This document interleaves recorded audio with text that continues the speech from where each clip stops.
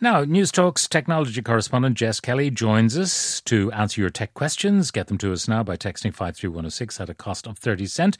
Now, Jess, last week you brought us the first foldable from Samsung. Now, that cost about $1,000. This one costs double.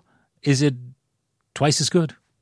I don't know is the honest answer. It's called the Samsung Galaxy Z Fold 3. This is a 5G phone, just like the Flip that we had last week. And this one is the flagship of the range. So as you mentioned, it costs $2,000. So it's a very, very expensive phone. I've been using it for the last number of days. And while I do marvel at the brilliance of the design and the beauty of the design, I'm not sure that I'm the target user. So as I mentioned on the show last week, usually this time every year we get a Samsung Note phone. That is the big phone, it's the phablet, and it comes with the stylus, and it's very much aimed at productivity users. We didn't get one this year, so instead they've brought out two foldable phones.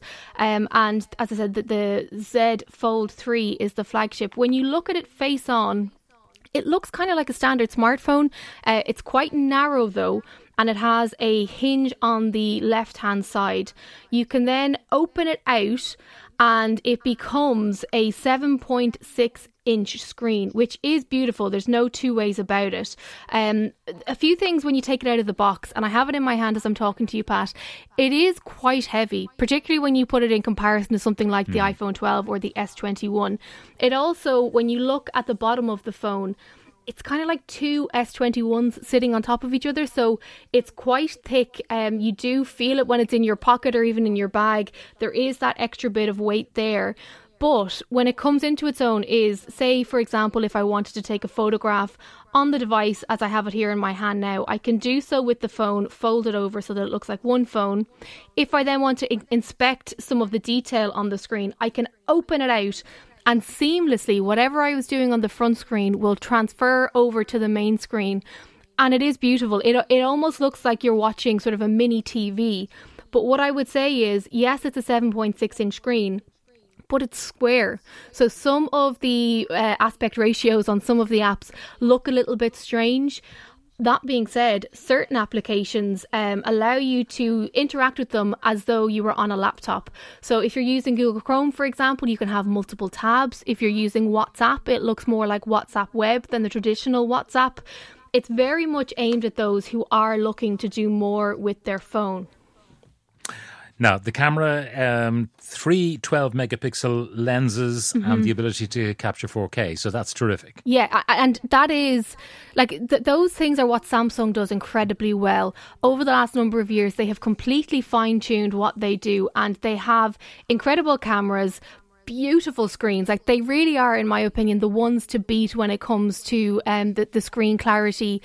Also, the innovation in this phone is amazing. I was talking to Quentin Doran O'Reilly from Samsung on Friday for Tech Talk, and he told me they've tested these phones extensively and they found that you can fold and unfold them a minimum of 200,000 times before the hinge starts to take an impact. So there is great innovation. There's also great power inside it as well. There's a Snapdragon 5G chip. There's 12 gigs of RAM, 250 gigs of storage. So when you look at the spec sheet, you are seeing, you know, one of the most powerful Samsung phones. You are seeing a gorgeous design. However, having used it for a few days, I've just found the weight of it and the bulk of it, it's kind of pushing me, like I want to go back to the Flip. I'm looking forward to going back to the Flip. Plus the Flip is €1,000 cheaper.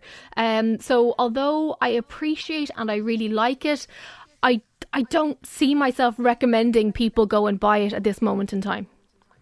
All right, Jess. Well, loads of questions coming in. 2 weeks ago, we just got fibre broadband, which is supposed to be twice as fast. Turns out much slower, doesn't reach the third floor the way our old broadband did. What options do we have technology-wise and in regards to dealing with the new provider, as going back would take uninstallation time, etc.? Yeah, this is a pain in the face, for want of a better phrase. And what we always need to be really careful about when it comes to getting and moving broadband provider is the signs will always say up to a certain speed. Just because it'll say up to, say, 100 meg doesn't mean you're guaranteed that. They may have a minimum speed that you were guaranteed, but it all comes down to what speed is coming into the house. So if you are not getting fantastic speeds when it arrives into your home, the signal that you get in different parts of the home aren't going to be brilliant. So I would do a bit of a recce around your house. I would try and plug in directly to the modem if you can and just see what sort of speeds you're getting. Yeah. Then if you could look... You can do a speed test right beside the modem on your smartphone or on something else. Very easy to download an app for that. And if it's not delivering as promised, I mean, up to, say, 1 gig or whatever it might be, and then it only delivers a tiny fraction of that, that's misleading advertising. Yeah, I do think you need to go back and have a conversation. The fact that your previous provider was able to provide you with a better service means that, it's not an issue, I suppose, with your home. Comreg is a really great resource if you do need guidance on that front. If you are getting good speeds when you're close to the modem and they're just not reaching certain parts of the home, it could be worth investing in a Wi-Fi mesh system, so something like the Tendanova MW3, but I wouldn't go spending any money until you get to the bottom of why are you not getting the speeds that you're paying for or that you thought you signed up to. And is the Wi-Fi modem in a different location, perhaps, because of the installation than the original one, which seemed to get to all corners of the house? All right, could Jess recommend an inexpensive smartphone with good basic functions and an easy-to-use design? That's from Grace.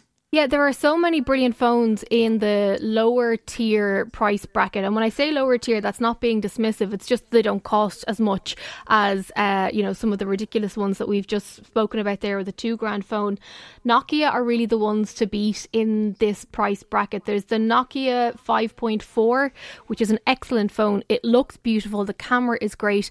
And it runs the Android operating system, which is very clean. There's not a lot of junk on it that you have to uninstall. So I would look at the Nokia phones if you are looking for something that is affordable and impressive as well.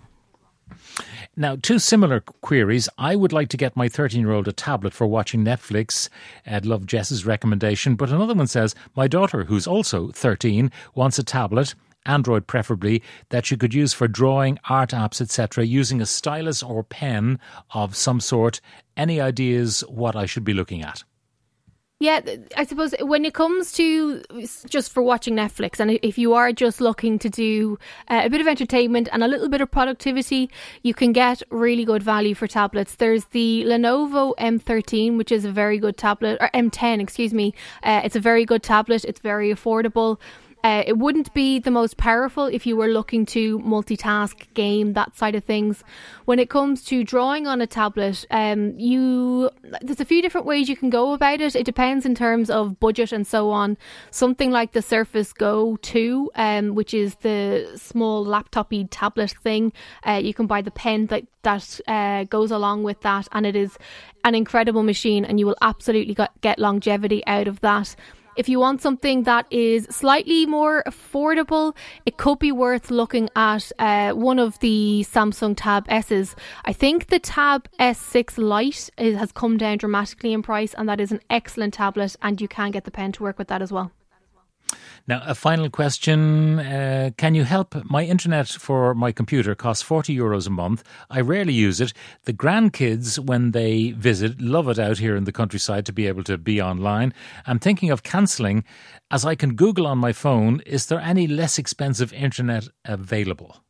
Yeah, so it completely depends on where in the country you are and what service providers cover you. So again, Comreg's website is a great resource for that, and they have maps and it'll tell you who can cover you where. For a lot of people who are looking to save money on their internet bills, if they don't use the internet a whole lot, I would just recommend getting a 3 Ireland SIM card or a Gomo SIM card, something like that if they cover your area. And just use the data on that. If you have an old phone, you can just stick it in, set it up as a hotspot, meaning you can still use your own device, but then anybody else in the house can tether their laptop, their tablet, their phone, anything like that to it. Effectively, your phone becomes the Wi-Fi for the kids when they visit. And very briefly, what does Jess think of the Oppo A53? Yeah, the Oppo phones, I was talking to Mark Kavanagh on Tech Talk about Oppo a few weeks ago. They are the ones to watch. They are kind of taking over the mantle from Huawei in terms of affordable Android devices here in Ireland. That phone is a great phone. It's a solid, affordable device, quite like the Huawei P Smart that I recommended all those years ago. So absolutely, yeah, go for it. Jess Kelly, our technology correspondent, thank you very much for joining us.